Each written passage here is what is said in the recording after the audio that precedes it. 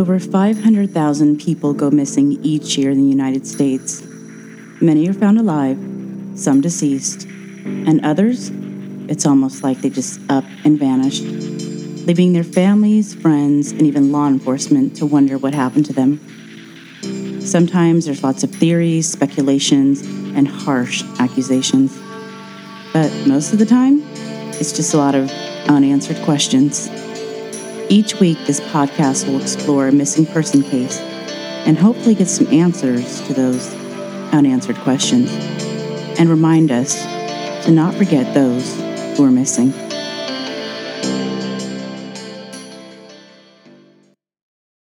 At the time of his disappearance, 25-year-old Robert Garrett Stewart Jr., who goes by Garrett or Baby Garrett, was 6 feet tall and weighed between 130 and 150 pounds. He has black hair and brown eyes. He was last seen wearing a gray zip-up sweatshirt with grease stains in the front pocket area, faded blue Wrangler jeans, and a Western sugar beet baseball cap with a brown front and a white mesh back. His hair was shaved at the time of his disappearance, and he has a slight mustache and goatee. He's supposed to wear his glasses, but he didn't have them on at the time of his disappearance.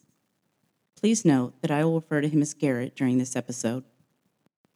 Even though there really wasn't a lot of information on Garrett's case, I thought his story still needed to be told. So many people just go missing and little is ever known about them or the story of their disappearance. And most of the time, there is someone that knows something.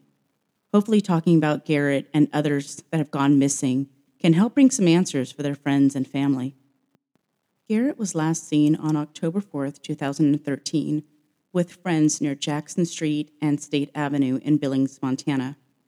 It was reported that he may have been disoriented that day, and it was raining and snowing outside. Garrett was reported missing by his father, Robert Garrett Stewart Sr., on October 10th, 2013, after not hearing from him for several days. In an interview on the FBI's website, Garrett's father stated, and I quote, "I miss him every day.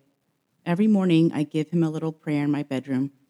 Every day, I think about him and wonder where he's at. Is he hungry? Does he need money? Every day is a question mark." There's really limited information on Garrett's case.